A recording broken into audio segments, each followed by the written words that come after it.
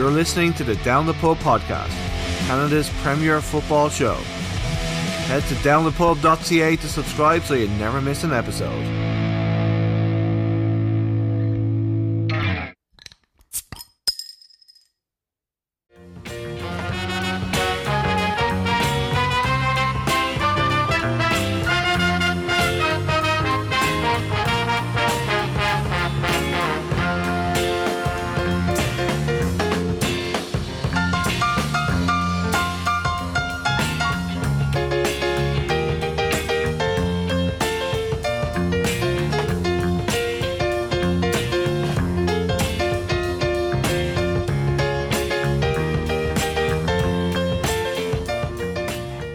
Today's guest has played for Torquay United, played in Belgium. He supports the Toffees. Played for Calvary FC. He's the coach's brother. Ladies and gentlemen, the management and bar staff of the Down the Pub podcast are pleased to announce Jay Wheeldon.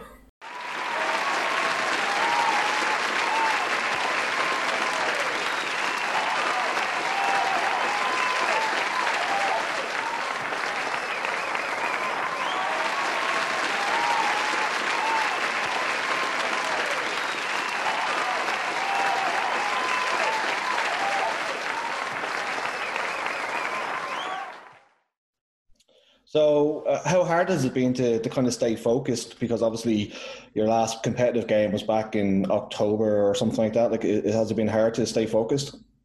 It's tough, yeah. It's already quite a big gap. I think the final was on early November 2nd. So that being our last kind of competitive game. We had one pre-season game against Calgary Foothills on the 20 team, which was just kind of a get back in and get 45 minutes under our belt. Okay.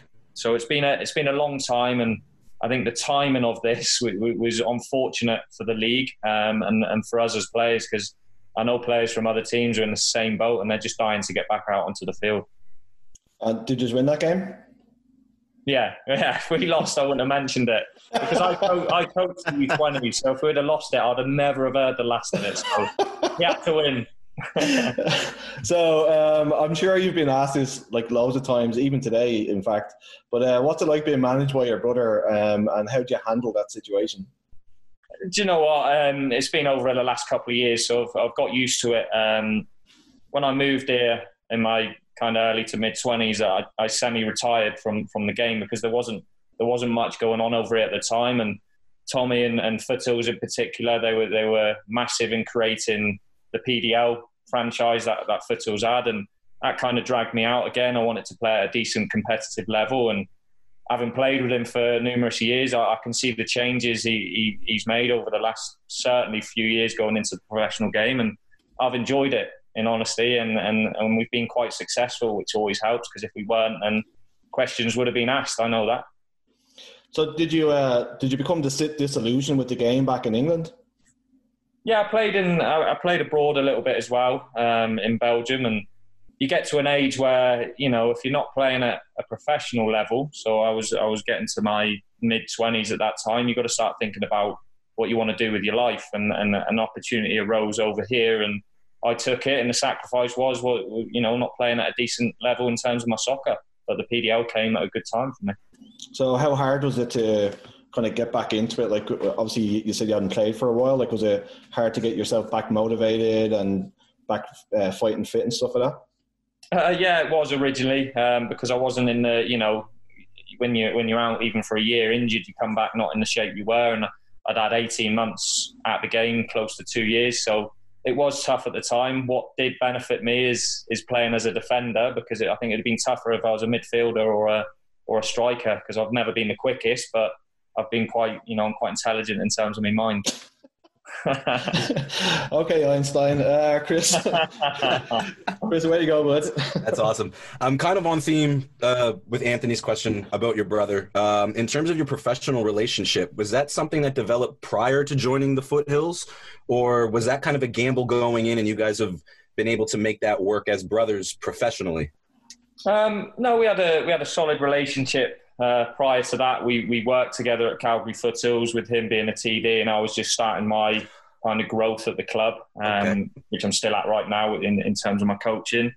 So yeah, we developed a great understanding along with Leon Hapgood as well, who we'd known each other for years. So we've always kind of gone through it together, PDL up. So our relationship's kind of blossomed in that sense, and I think we think the same, which always helps. So sometimes I can be utilised as that coach on the field. Influentially speaking, do you coach like him? Because he's one of the standout coaches I found in not just the Canadian Premier League, but all of North America, with his mannerisms. And we always used to joke that Tommy's like having the 12th guy on the field. So do you look up to him in any sense, or are you trying to kind of cut your own path with your coaching? Absolutely. It's no secret he's been successful, right? And whether or not, he's someone that you can look up to for what he's done and what he's built. I think his work speaks for itself. He builds things from the ground up. He's not just a coach, right? He's a clear leader. So, in that world, he's someone I certainly look up to. I feel like, we've got differences in terms of coaching, but you want people around you who think differently. You don't just want the yes man, right? But, I want to get to a decent level in terms of my coaching. It's no hidden agenda that, that's something I want to pursue, and I want to coach at a professional level, and I do feel I've got some good qualities that, that can go to that level. So during the pandemic, have you kind of looked into any, paperwork, diplomas, any kind of coaching courses or anything to kind of advance that, if you will? Or have you just kind of been focused on getting back into playing shape, or have you been able to do both? Well, I've mainly been focused in terms of my playing. The next diploma that would be for me would be the pro license. So I've got all the way up to my A license already. Oh, good for you. Okay. Yeah, so that'd be the next one. Would be the pro license. I was on my A license 2 years ago, which was in Vancouver, and we had a lot of the TFC staff, the Whitecap staff on there, and guys like Terry Dunfield and people like that were on it. So some good Canadian, coaches and players were on the course. So. Yeah, I think my next phase would be the pro license, which, I think something that's in the works for Canada Soccer, which would be for coaches that are in the professional game. So that would be kind of my next layers. Would the club help you out with that in any sense? I mean, I know you're with Foothills with the under-20s, but you said you want to get to that top level, and obviously Cavalry's that step up, and even furthermore MLS, and then back to Europe, just levels to coaching. Is it something that you've talked to the club about maybe 2, 3, 4 years? I mean, you're still young in your football career, but you're also you've got 5, 6, 7 years left if you play at that top shape. So is it something that the club could maybe help you out with? Have you had that discussion with them? Or is it kind of something that you have to individually endure? Yeah, Foothills have obviously my work. They've been great. They've supported me through my A license in 2018. They want the best, right? I don't know how much you know about Foothills, but they're a growing club, and they're probably one of the best that are not considered professional in the country, if not the best. Yep. And they were a big part of Cavalry's success. And I'm kind of the bridge between Foothills and Cavalry. I play for Cavalry, but I coach for Foothills, and essentially my job is to get myself replaced by the young and upcoming crop, right? Yeah. And that's something that, I've got to try and do with the under-20 squad. Guys like Arabin Peppel and Victor Latorio who were signed last year, they were from our U20 group. When you started with Cavalry, did your brother tell you, you know what, I want you to play, like you're 31, you're 30, like you have enough experience, I want you to be the leader and command that defensive line? Was that discussion with your brother? Besides being a player, did he want to have a particular role in the locker room with Cavalry? Yeah, absolutely. He leans a lot on, his experience and leadership group, which would be your likes of Mason Trafford's, Nick Ledgerwood's, even Elijah Adekubis, who's one of our captains, Dominic Totor's. So he does lean on certain players for some advice. He, certainly if he's mixing it up tactically, I'll use the Whitecaps away game as an example. There was a lot of crucial decisions in terms of his tactics going into that game, and he would lean a lot on some players to see what their thoughts are on the field. He's very open to that. But yeah, he does try and get some advice, and he's very open-minded with that. It's not a dictatorship where his way goes. He wants an influence from his players, and as long as it's in a respectful manner, then I think it's a great mix. That's great. And you were talking about licenses and being a coach. Like, how do you see yourself as a coach? Because I know having Tommy as your brother and being that influence of Calgary Foothills and Calgary FC has a particular style of playing, and also a particular like style of coaching. So, what do you want? I know you have that influence, being part of those rosters, but do you, as a coach, do you see yourself like developing your own style or having, that influence in you when you become a coach? I think, you have to develop your own style. We came through different systems as coaches. I coached in Belgium as well when I played out there. So you kind of learn different things. I have my style, but in turn, it's got to link into our professional structure. So if players, in Calgary, their first port of call would be cavalry. So, they've got to be along the lines technically of what Tommy wants as a player and what Leon wants as a player with the USL team. So I've got to have the same sort of ideas and the same similar philosophy, but as a coach, we're all different. And I think that's a good thing, but most importantly, we can work together. And with Martin as well, he brings in that different aspect from what myself, Leon and Tommy may not have had with being Canadian, knowing the Canadian game. And he also has a different, eye for the game, which has been a great kind of mix. Yeah, as you mentioned there, you played a few years in Belgium. A lot of English lads don't make that kind of move. How did the move happen for you, and how was it like adapting to a new culture at such a young age? You know what? It was fairly tough. There was a couple of American lads there. Actually, there was a couple of Canadian lads that were in the under-21 system at the time. So there was a few Canadians. So in terms of like the language, it helped because I was living with them. But it came about I was at Torquay United, and I was I'd been told in March that I was getting released. So, at League Two at the time, you're thinking, oh, who am I going to sign for? In the southwest of England, there's, you might know, especially Anthony, there's not much around, right, in terms of clubs. So it was an old, president of Torquay kind of contacted and said, do you want to come out and have a look and see what it's about? And just took the leap, went out there in the summer, played a couple of games, played well, got offered a contract, and I ended up being there for 2.5 years and learnt the language, which was always a positive. But I wouldn't change it. It was a brilliant experience, and the only downside was the way it kind of ended. I would have liked something different, but I enjoyed my time out there.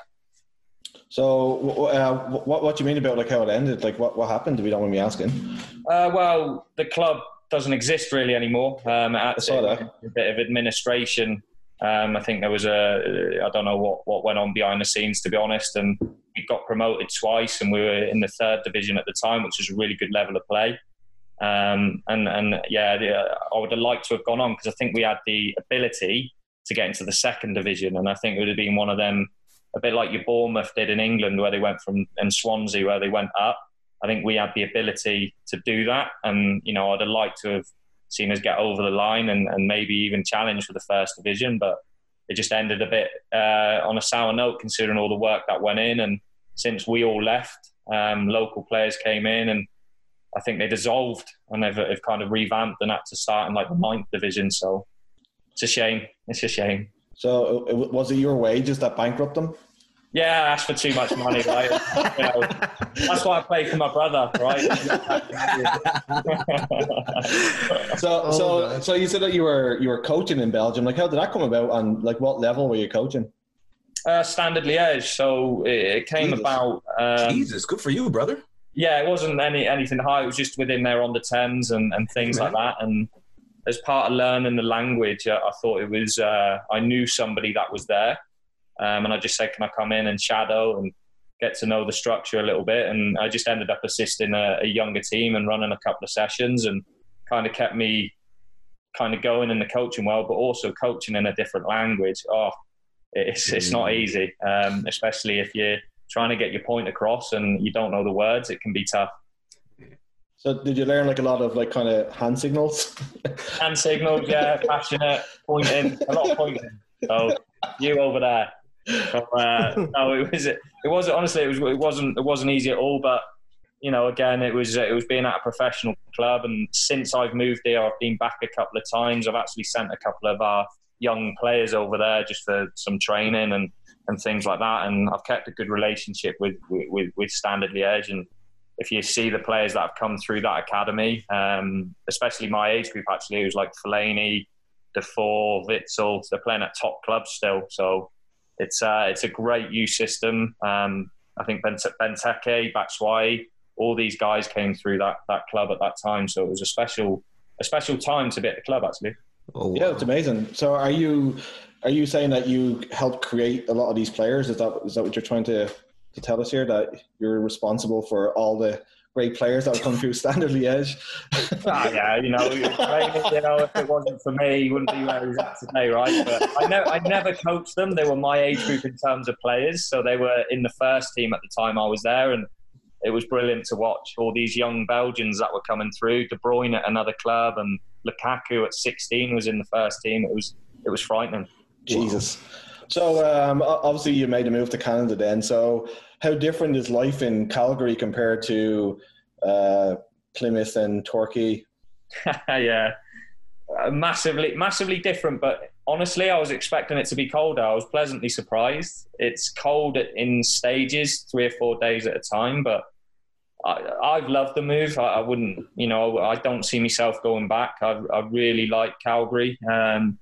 Would I move to another Canadian city? Potentially. But right now I'm settled, and, there's a lot here that, with Calvary and Foothills that you're invested in, and it's exciting to kind of keep you here. Is that like a cry for help to Halifax?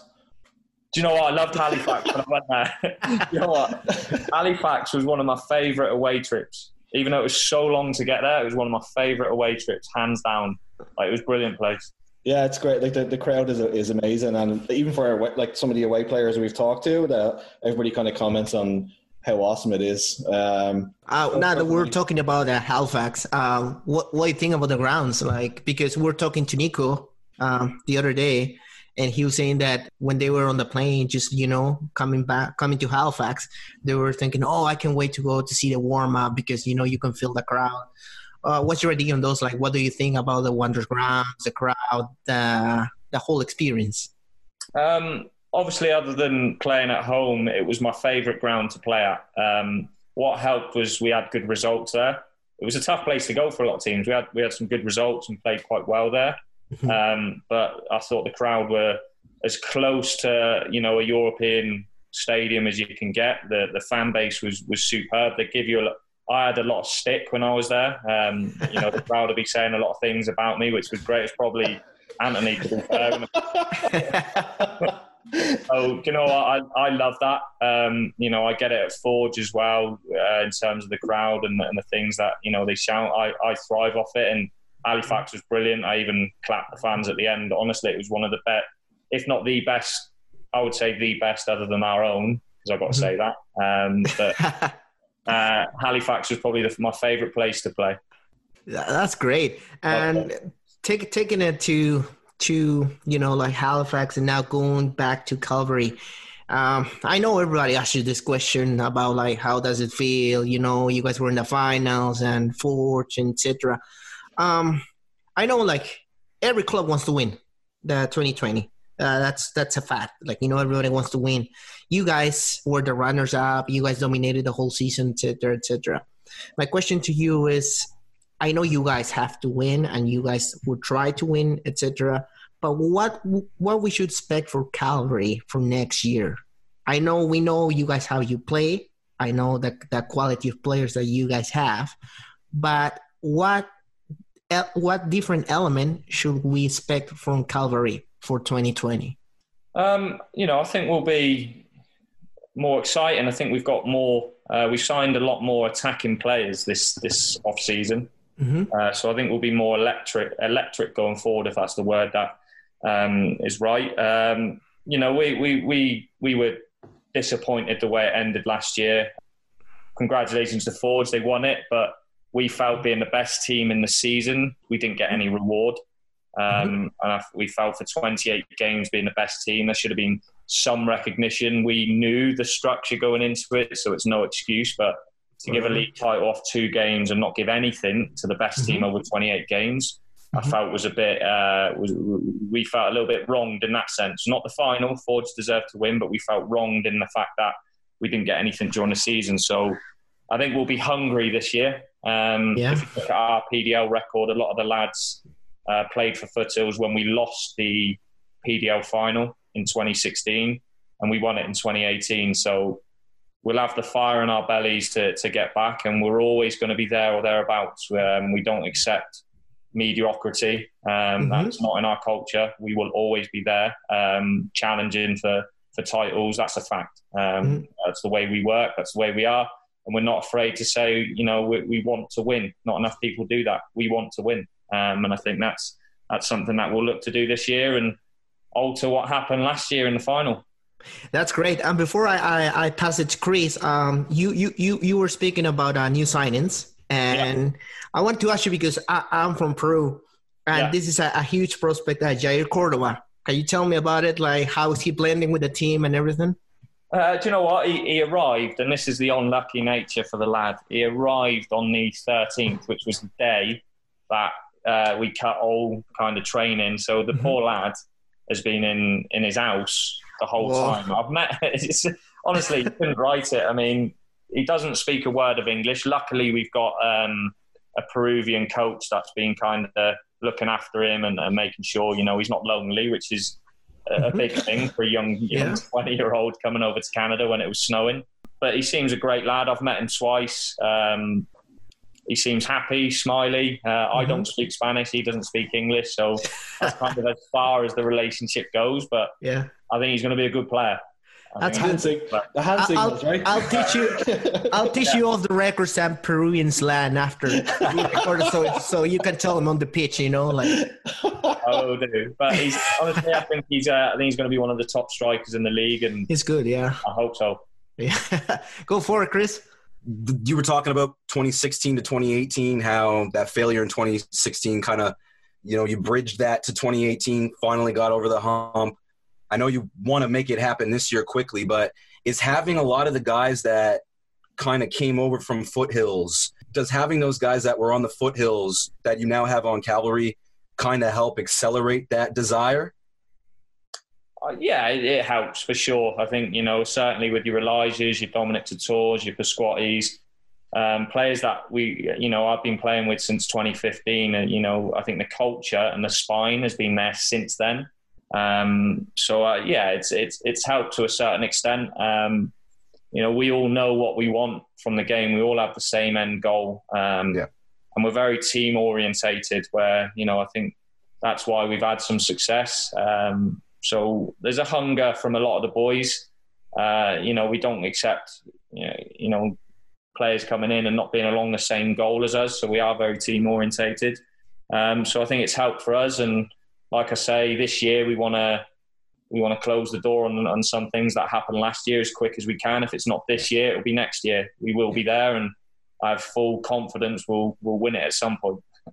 Yeah, I mean, you guys have made some fantastic signings. I mean, we were talking about that on one of the groups I'm in online, and for a team that seems like it's full, like you guys just seem to have already that nucleus, that chemistry. You guys have added some pieces that makes you twice as dangerous in some forms, especially if a couple of those guys, like you were just talking about Cordoba, if he slips into this team, into the first 11 and takes over, you guys are running away with it again. So the chip on your shoulder, I think it might be something to kind of keep you guys honest a little bit.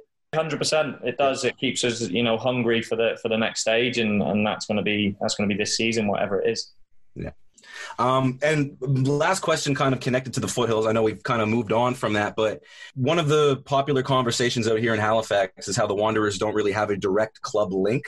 And it's kind of hard to find pure, genuine information online with how the Cavalry Foothills link works. And you're a coach, so you would have a lot more insight to the behind-the-scenes stuff. How does that link work? Is it official, or do you guys just kind of have like a gentleman's agreement where you're working to bring players into both the USL team as well as Cavalry for the exceptional players? Yeah, I think, it's unofficial to a certain extent. But we, from 16 and above, we have the field house, our indoor 11v11 field, where players can play 11v11 all year round, which is crucial at that age. Yeah. Unfortunately, other clubs in Calgary don't have that. So at 15, 16 years of age, our players are playing against university teams and things like that, men's teams. So it gets their development kind of accelerated, so they're ready for their next phases. But it is unofficial as such. But if you're a good player at 15, 16, I'll have my Foothills hat on. I believe you should be with us. That's my opinion. If you want to get to certain levels in the game, obviously Whitecaps still have a system here, so some players do go across to Vancouver. But with Cavalry and even Edmonton up north, you've got 2 professional teams in your own province now, where at 14, 15, there's a choice now. You don't have to move away from Calgary, right? Whereas in the past, players have had to move. Nick Ledgerwood being an example. Now you can stay within your own province. So an Arabin Peppel at 17, 18 can get 40, maybe 50 professional games under his belt. And then if he, continues to progress, then perhaps he can go into a bigger league as such. You played with Mason Trafford last year, Joel Water. I don't know if you partnered with these guys particularly, but when you're playing center back, what's a role that you're looking for to be alongside you to make you feel comfortable? I think you've got to have a strong relationship. You've got to think similar. You've got to know each other's strengths and weaknesses. I'm lucky, like I say, I've played with Zach since 2015, so we know each other's game. So we've got a great relationship. Joel's a very good player, as we know. So if I was partnered with Joel, we know each other's strengths and weaknesses. He's just as comfortable being in midfield as he is at the back. And then with Mason, I think being a left footer, he kind of balances us. So we were able to play out either on the right-hand side or the left-hand side. And he's a vastly experienced player. And I think myself and Mason, we see the game very similar. So whoever I'm partnered with, we have a great understanding. And with Marco in goal, we'd always have that strong triangle, which in any game, whether it's MLS or the CPL, the games that we played, we had a massive chance in the game because we knew we had a strong base. And that was actually led perfectly into my next question. We just had Nico on the show there a couple of days ago, and Marco is just the model example of a goalkeeper. How important is that? And I mean, it sounds like a cliche question, but I love to actually hear from a center back experiences in the past where a relationship with the keeper has maybe taken the entire team to a next level. So how does your relationship work with those two? And just kind of. Marco's great. He's stone-faced in any situation. You saw the penalty in the CPL final. It doesn't matter if we're 5-0 up or it's a pressure situation, penalty shootout. Marco's got that temperament where top goalies do. Top goalie. Honestly, he's a top goalie. Great lad off the field. He's a professional in what he does. But he just has, and I always say it, the temperament of goalies. He's just stone-faced. He's a communicator. He's not a shouter and screamer. He's a communicator, and he just keeps himself nice and calm. And Nico's, the same. You don't feel stressed with either of them in goal. Nico made, some great saves when he came in. He was patient. He took his opportunities when he did come in and never let anyone down. And again, he's so funny off the field. He's one of the funniest in the locker room and someone that you want to draw to and be around as much as you can because he just absorbs energy and he honestly, he's one of the funniest on the team. Yeah, I was been ranting to these guys over the last couple of days how that was probably my favorite interview so far that we've done. We've done, I don't know how many together, Anthony, Carlos, a dozen. I know you guys have done more than me, but that personality that he has, man, I'm sure that it literally bleeds through the locker room. Another guy whose personality I really respected before I hand it back to Anthony, Dominic Zator, and I'm glad that we didn't talk about him in the last question. One of my favorite players to watch last year. And I was just actually saying to Nico on the last show, he's a guy who takes his time after games to talk to fans, people who respect him. What's it like working with him? Oh, he's great. I've known him since he was 16, 17, right, coming through Foothills at the time. He's another one I think he's developed a competitive edge since being in the PDO environment. I don't think you'd mind me saying that. I think he's got bit more savvy about him now, which has kind of completed him as a defender. He was always athletically strong, good with the ball, because he used to, I don't know if he told you, he used to be a winger. He actually did, because did he play right back once or twice last year? And he looked natural at it, if I'm not mistaken. I think he got in the Canada, don't quote me on it, I think getting into the Canada squad, they saw him as a right back because they only had Richie Larea there. That makes sense. If he'd have got injured, I think Zaks was coming on as a right back. So as a wide player, he was always a winger coming through, and I think it was Kevin Francis, who's a former player in England. He was a coach at Foothills at the time, and he put him at centre back, and he hasn't looked back. And whatever level he's played at, he's one of those players that he finds it comfortable and easy. And I think athletically, he's off the charts. Honestly, whether it's yo-yo test, he could have about 10 pints and still win the yo-yo test. It's frightening how good he is in terms of his running. Honestly, but he's an animal. He's an animal. And in the gym, running, whatever it is, sprint tests, he's always the best. We were talking I thought we just twist the knife in a little bit more about last year because we haven't done that enough to you. So we're talking to an old teammate of Mason's, Richie Ryan. He played for the Fury there the other day. And he said the only thing he dislikes about North America is the playoff system. Obviously, after losing the final last year, like how do you feel about the playoff system? As a fan, it's exciting. I wouldn't ever watch basketball or any other sport like that if it wasn't for playoffs. So I get it. It's part of the culture here. I'm not a fan because, being from Europe, you're brought up with the best team wins the league, right? So to have a slog of 28 games and go to places like Halifax and win it late on, you deserve something from 28 games, in my opinion. Otherwise, we could have just gone and won the spring season after 10 games and then gone and had a lads' holiday and just played the kids for 18 games, right, and been rested. And if we had that sort of culture, we could have done it. So luckily, we keep ourselves internally hungry. We want to win everything that we're in. I'm not a huge fan of it. I think you can have a cup competition that generates a final and exciting. But I'll stress it massively. The best team in the league has to at least be recognised, not, they lost the final and that's it. It's 2 games. Yeah. We had a player sent off after 30 minutes in one of them. Mm-hmm. It could have been 3-0 the first leg because of that red card, right? Yep. And that's our season over from 45 minutes. So, yeah, disappointed. I'm not a huge fan as a player, but love it as a fan, so it's a tough one.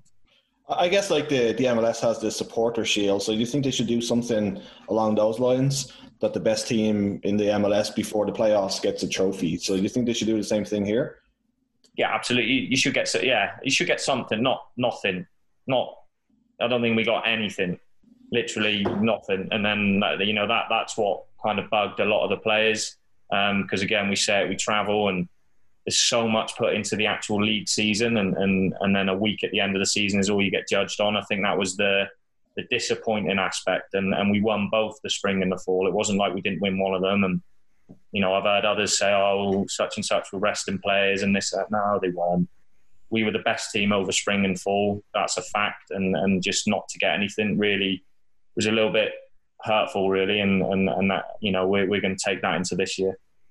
So I heard a rumor that you guys actually thought the Shield thing was really ugly, and that's why you didn't want to win it. Is that true? Well, we've got it with the microwave plates, right? We've got one in our houses, so we weren't too fussed by it. We threw it in. So there's like a big coffee stain on it.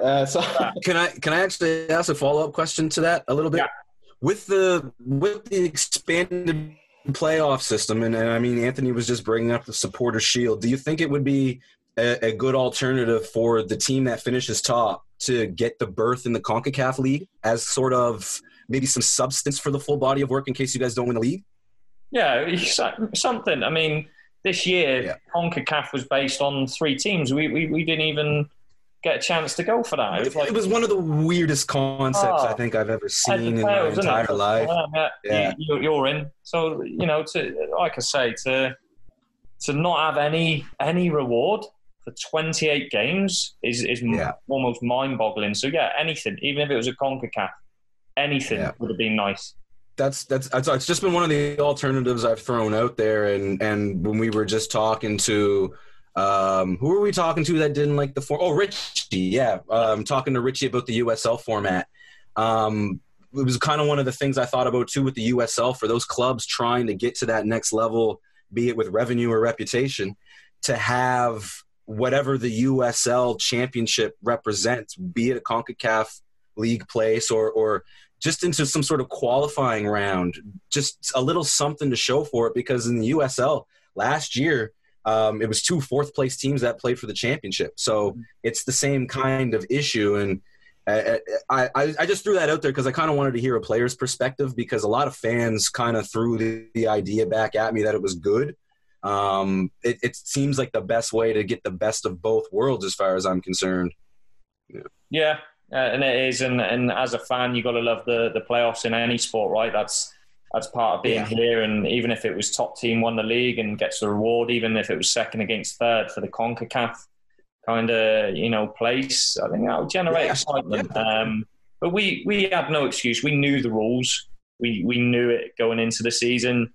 We just like to see it altered, where even if it was Forge that won the spring and fall last year and we won the playoff. Yeah, and you've got to respect them for winning the league, and that's what we won. We won the league, and that's what we feel just didn't get warranted, or we didn't get anything for it. And it also related to Chris's in regards form, it's the Canadian Championship. Can you tell us more? Like, you guys beat the Whitecaps. I think was Jordan Brown with assist of Ledgerwood, like he scored a screamer one. Can you tell us more about that? Like that feeling of playing the Canadian Championship, almost making it to the finals and everything. Yeah, it was. We were excited. I think we knew we could get Whitecaps quite early on. So we played Pacific, and then we had Forge in the home and away, and we actually rotated the team a little bit in those games, and we got the win. Which kind of set up. So straight away, as soon as that final whistle went against Forge, there was a smile on people's faces, because it felt real. These were the games that we wanted to be in, and we actually should have won at home. So we got into the locker room and we were a little bit disappointed, as much as it felt good that we got a result. But we felt 0-0. We didn't concede, which is always it gives you half a chance going into an away leg and things like that. But we felt we probably should have gone there with a 1-0 lead. So going into the Whitecaps game, I remember we had unit meetings, and Tommy had to make some tough decisions in terms of his selection.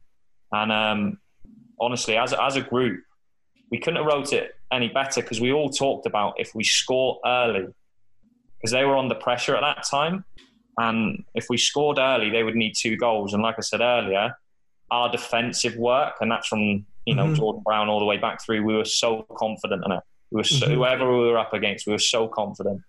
But when the goal went in, and it was an unbelievable goal, like with his left foot, the way he's hit it, I was right behind it, which was perfect. Yeah, it was just like the energy got sucked out of the stadium, and you could just see in terms of the Whitecaps the loss of confidence. And we were comfortable for most of the game. They got their goal, and 1-1, you're always, here we go. They're going to have a spell here, which we fully expect them to at home. And with the Dominic Zator to score the winner and 20 minutes left. And honestly, it was one of the coolest experiences as a player, one of my favourite games as a player. To win it was brilliant. And we got another chance at another MLS club in Montreal who we took to the wire again. And we were very happy. And if it wasn't for a Piatti masterclass, we would have got a result in Montreal. Yeah, I know you kind of mentioned Joel earlier on. We talked to him there a couple of weeks ago just about his move and stuff like that. But it'd be kind of cool to get your guys' perspective on it. So what was the buzz like around the squad when it was kind of the announcement was coming through that he was going to be moving to the Impact? It's exciting, not just for the squad, for young players as well. And Joel's been one of them where he's been overlooked at times. I don't ever think he was in the Whitecap system, being a Vancouver boy. So he had to kind of move out of his home to kind of get a chance in the game. And he always had the ability. First time I saw him, he technically was outstanding, great passing range.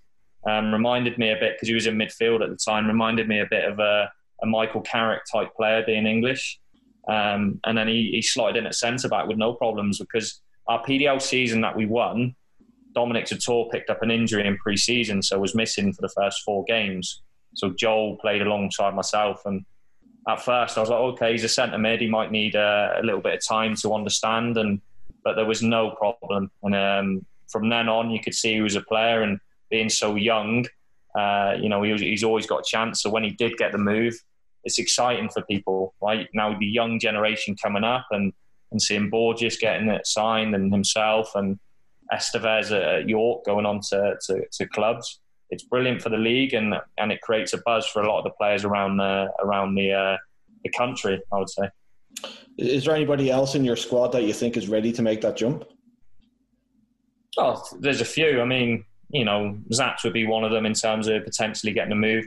Certainly Marco Carducci. I don't think there's many better Canadian keepers, in my opinion. I think he's as good as Crepeau, if not better. Crepeau's a good goalkeeper, but I think Marco can go right to the top and can challenge for that Canadian number 1 spot once Borjan retires. But then you've got young players again. Elijah's got time on his side, and players like that, Victor Latouri's, Arabins that are coming through.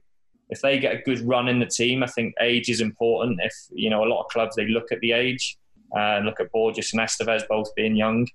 So if they want the big moves, I think they're good enough. Now they just got to get into Cavalry's team and get a good run of games and kind of go from there.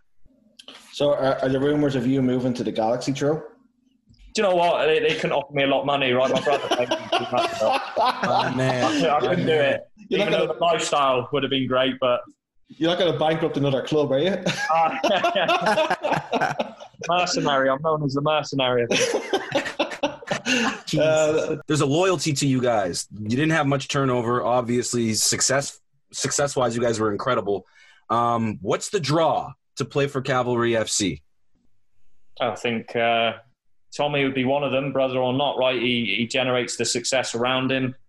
I think just as a club, I think it's a wonderful club. And, the way it's been built, great ownership, great facilities, great team. I think that's the draw, and a chance to live in Western Canada. There's a lot of Europeans that would kill for this sort of opportunity, and there's a lot of hungry footballers in Canada that are killing for this opportunity. So I think there's a massive draw in terms of, you get your all-round package here. You'll have a great lifestyle. It's a great club, and you've got a great coaching staff as well with Nashi and Leon as well. So I think there's a massive draw for players. That's awesome. Yeah, like I said, all the guys returning, it did kind of catch me off guard, because with the success you guys had last year, I thought a lot of the guys were going to end up moving, not saying bigger and better places, but to the next stage in their career. So I thought it was really good for the league that a lot of you guys returned, and that the like I said, that core of the team is still there. So I'm looking forward to seeing you guys play, hopefully in a couple of weeks, man. Hopefully. We're ready. Let's put it that way. Yo, this is more, I wanted to ask you about, do you have suits like your brother? Do you have a suit collection, Because Tommy has like that outfit, like a GQ man, I think you got to get to that level, innit? I can't be wearing suits like that coaching under 20 games, right? People will be thinking, what's going on here? Hey, Michael Jordan was the first pioneer of basketball players to show up to the games in suits. So why not you in the CPL, Well, no, we have to dress well. Coming to Spruce, we have to dress well for home games anyway. So a lot of the lads got kind of slated last year for turning up in ripped jeans. So we had a good fine system. So we had to educate a couple of the young lads in particular. Okay. I won't name names. There were a couple of terrible dressers coming in, so they got some stick. So we dressed smart for home games. I mean, Tommy takes it to another level with his Mark Darcy is his style. Okay. Mark Darcy with the three pieces, and the vest and everything. So you see yourself when you become a coach, like wearing suits too, or you feel like more comfy with track pants and just like hats? Or what do you wear now? Well, are you a tracksuit kind of guy, or? I can't be wearing suits at youth soccer or under 20 games. That's out the window. So right now I've only ever wore tracksuits. So I see myself as an active coach.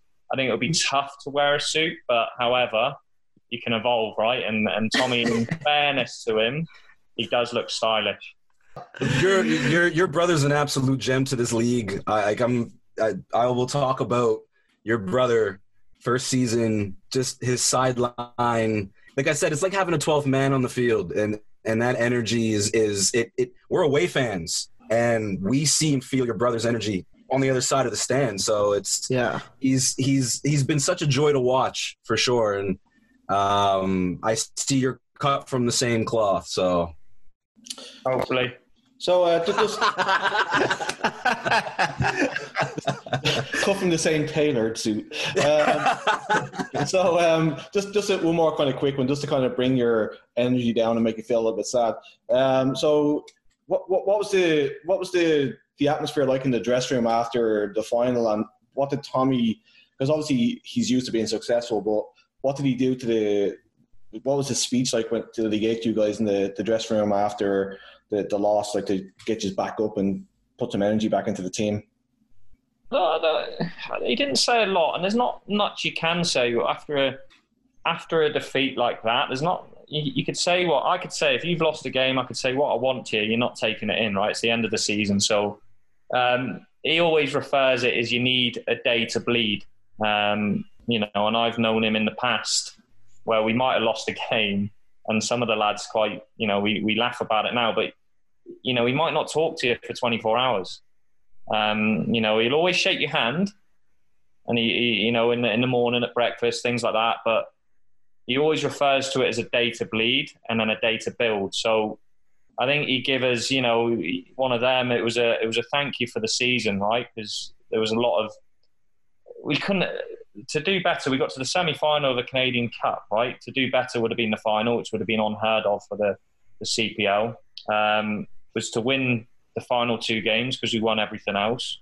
And we had the best record in terms of wins and things like that. So we couldn't have actually done much better. So it was a thank you for the season. Needed a little bit of time to bleed, and then it's building again. And once he's in the building mode, there's no stopping him. And he's one of the hardest workers that I know, and I know he's my brother, but he's one of the hardest workers that I know, and surrounds himself with those types of people. So he's been building for a long time now, because it's been so long, and he's just ready for the next game. Amazing.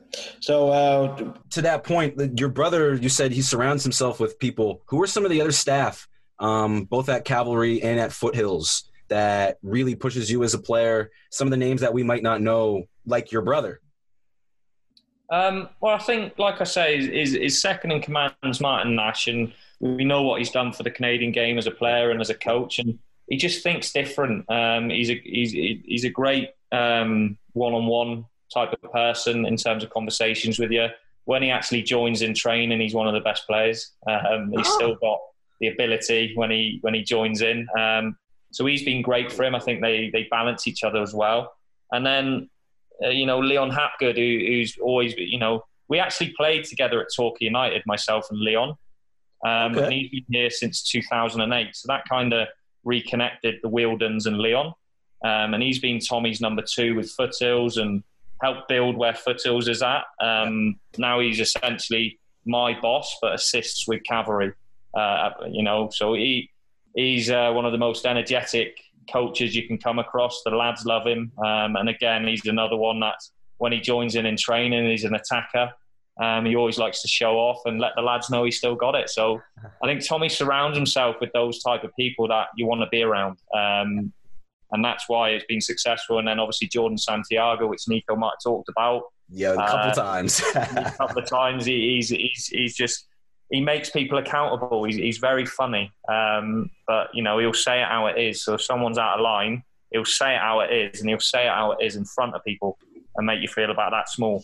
So especially with he's one of them that keeps the young lads in line, especially this day and age. So Jordan's great to have around, and another one that works his ass off. So he's a great guy.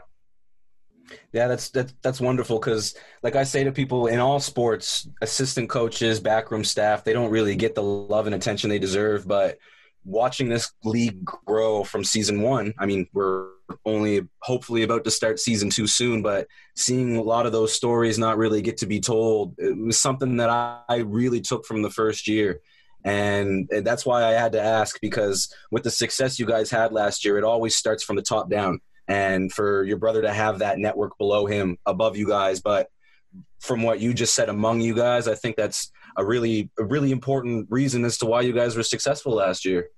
Yeah, and they're all winners as well. Martin, as you know, as a player, won a lot. As a coach, he was successful. And Leon's the same, right? He's now got the USL team, and he was a big part of when we won it in 2018 and got to the final in 2016. They're winners, right? And I think that's people you want to be around. They don't accept average. We're never going to be average. That's a fact. It just won't be accepted. So you want to be around those types of people, and that's what Tommy wants, and that's why, you know, they've got that success. I wanted to ask you, what are your top 3 players in your position? In the world? Yeah. Ooh, Ramos would be first and foremost over the years that he's done. That's good. Interview is over. Yeah, I think he's for what he's won, and he's just got a bit of everything, Ramos. I mean, yeah. The only criticism. He's an asshole. Yeah, but no, you would love to have him in your team, man. Come on. He's still an asshole, though. He does get sent off a little bit too much. That would be my only criticism, but he's the best. And then I'm an Everton fan, but you've got to say right now it's Virgil van Dijk. He just finds the game too easy. It's very easy for him, and you know, there's nothing you can. I don't think he gets tested. He just strolls through games. So he would be up there, and then it was Vincent Kompany.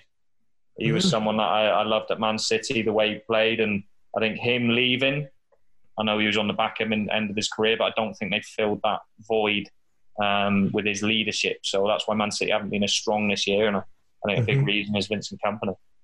If you're going to play in a 5-side tournament and you can only have players that you've played alongside, who would you pick to be in your team? Played alongside. You see him cross his arms? Okay. You know he's thinking when he crosses his arms. That is a tough one. Honestly, I think Marco's got to be in there. Marco Carducci, great goalkeeper. There's not been many better. So he'd be my goalkeeper. I'd go defenders. Do you ever remember Taribo West? Yes. Yes. Yeah. The hair, right? Yeah.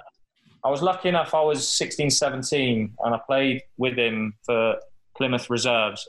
And he was about, I don't know, he was old. He was older. Cool. He was older. Yes. And he would just, he had no knees. He had no knees at that age. Like, he couldn't run, he had no pace, but his ability was frightening. He would be in it, Taribo West, with that, hands down. Midfielders, I played with some good ones. Cool.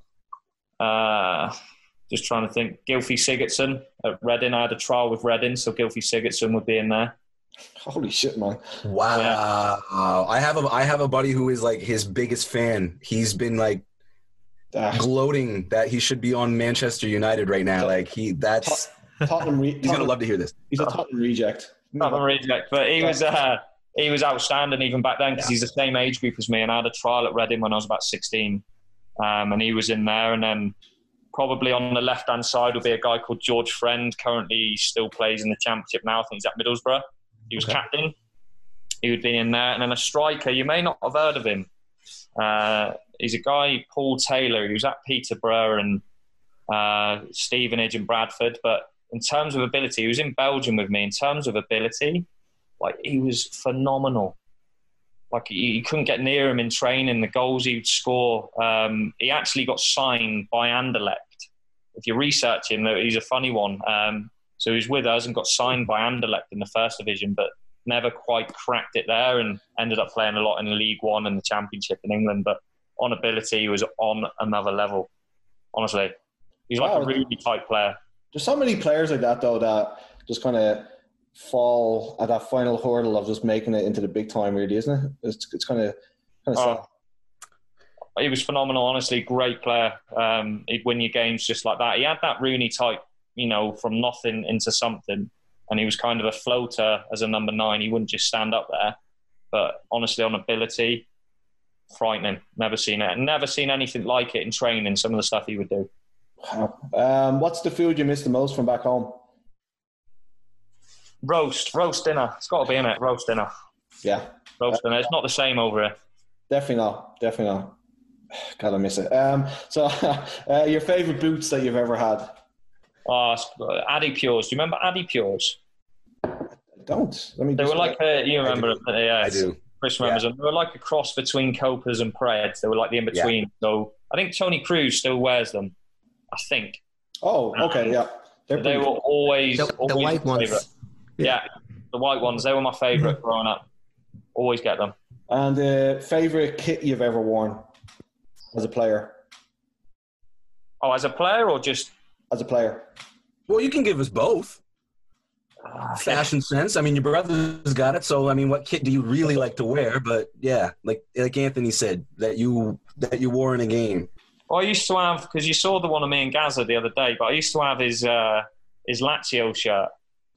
That was sweet. As a kid, growing up, I'd wear that a lot, Lazio, because he was my favourite player. But as a player, I did like the Torquay yellow one. I love the Cavalry one now, actually, last season's. But I did like the Torquay United yellow one that I wore. You're not a fan of the Cavalry one? No, it's all right, I suppose. Last year's was nice. I'm honestly, I'll say it right to you, brother. I'm not a fan of this year's. Our one. Story. Well, I haven't got a chance to wear it yet. I've only seen it once.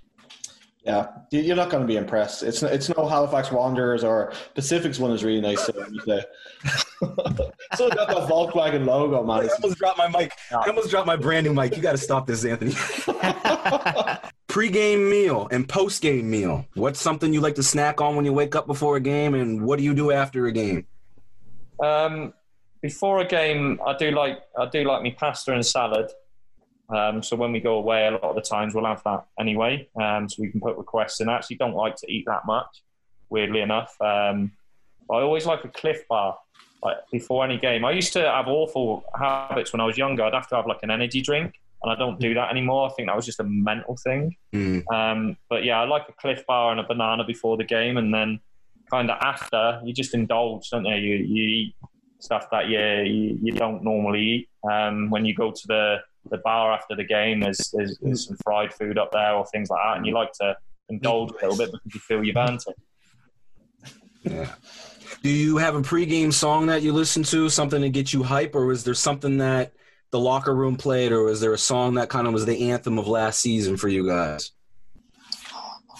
We didn't really have an anthem. I'm quite I like DJs, so I like having my club music on before a game. So, I like to have that. But in terms of actual anthems, we had one before a game that we had to do. I can't remember what it is. I think Nico said it was Win by J-Rock. Yeah, that's it. Yeah. So that one, Win.